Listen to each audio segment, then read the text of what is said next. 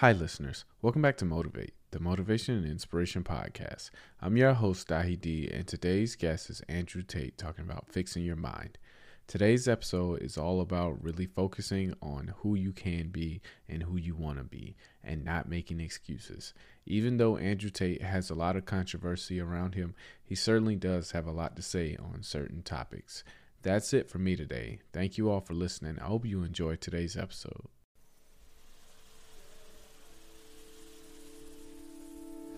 Why I think I fight. Do I enjoy it? No. Do I enjoy training? No. Do I enjoy cutting weight? No. Am I nervous? Yes. Do I think to myself, what am I doing? Yes. Completely. Unfortunately, it's one of those things you're either born with or you're not.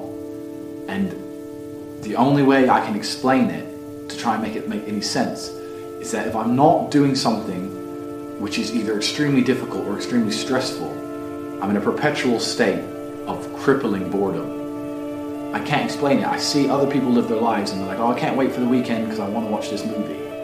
I think, who cares about a movie? You're looking forward to the weekend for a movie? Looking forward to the weekend to get drunk? Like, these things to me are so mundane. They mean nothing. And if I don't fight, if I'm not in a situation where I'm stressed or worried or concerned, I'm just perpetually bored. And boredom's crippling.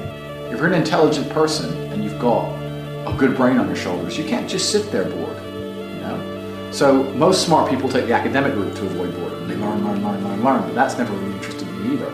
Although I've always been an intelligent guy and I've always done well academically, it never really interested me. And then I see people climb Mount Everest or jump off buildings or do base jumping, or the guy who jumped from space. People think, what's he doing? He's crazy. I understand. Because some people can't live normal lives. Some people cannot just function 9 to 5 office job, get drunk at the weekends. That is not for some individuals, and it's not for me. So I have to find something which keeps me physically tired enough to stop me going AWOL, and mentally tired enough, and I've chosen fighting, because without this, when I'm not in training, I wake up every day and think, okay, what am I going to do today?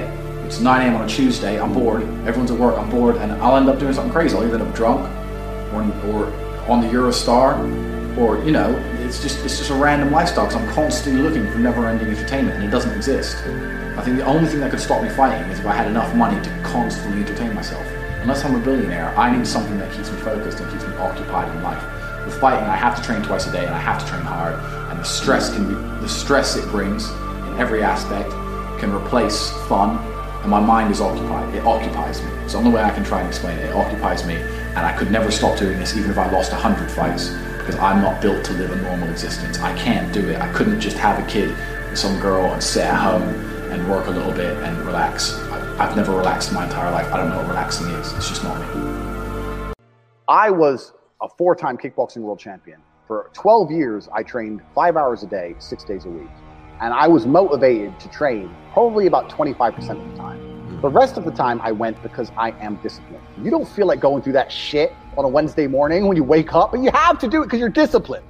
You're either a disciplined individual or you are not a disciplined individual.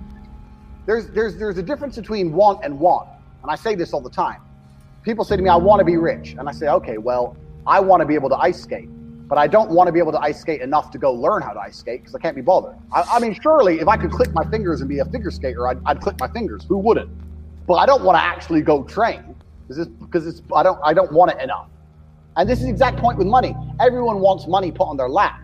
If you truly wanted money, you wouldn't be able to sleep until you fucking had it. And this is the point. Because when I had nothing, I couldn't be distracted. You couldn't distract me from what I wanted. That's who I am. If I want something, I'm going to get it. I do not need to be motivated. I'm a disciplined person. If I allocate X amount of time to work, I'm going to do it. But that is the bottom line answer. It's discipline. You're going to have to work when you don't feel like working. That's how it's going to have to be, or you're never going to be in it. One of the only things in this world you can control is your state of mind. You can't control the weather. You can't control other people. You can't even control your health. You might get a brain hemorrhage, or you might get hit by a bus. One of the very few things in the world you have genuine control over is your state of mind.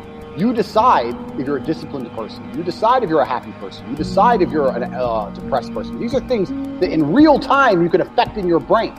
This is all you can control on Earth. If you can't control that, then you're just a feather in the wind.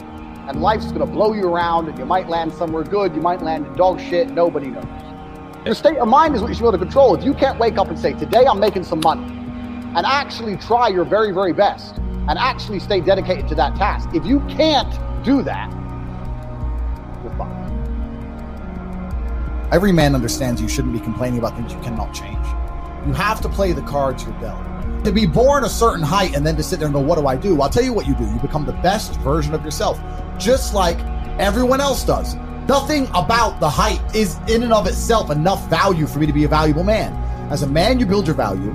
You are born with the cards you're dealt. Sure, it'd be ideal. Look, I'd love to be 7 foot tall. I'm not. So it's the same argument. If you're 5'2", you need to become rich, strong, and funny, and charismatic, and interesting, and witty. If you're 6'4", you need to become rich, strong, well-connected. It's the same game. So to sit there and complain about it is asinine. All of you have a handful of aces. I don't think you understand that. You could have been in a car crash at 4 years old and lost your legs. Do you have any understanding of how lucky you have been? This is pure luck. There's no this only luck has kept you fully able-bodied, sitting there, capable of learning and listening and becoming something. You don't really need to be that tall if you're important and rich, and when you walk in the room, you think when fucking Mayweather walks in the room, people give a shit? Fix that frame in your mind. You are viewing yourself as a short man. Stop it. Walk the fuck up and be the man.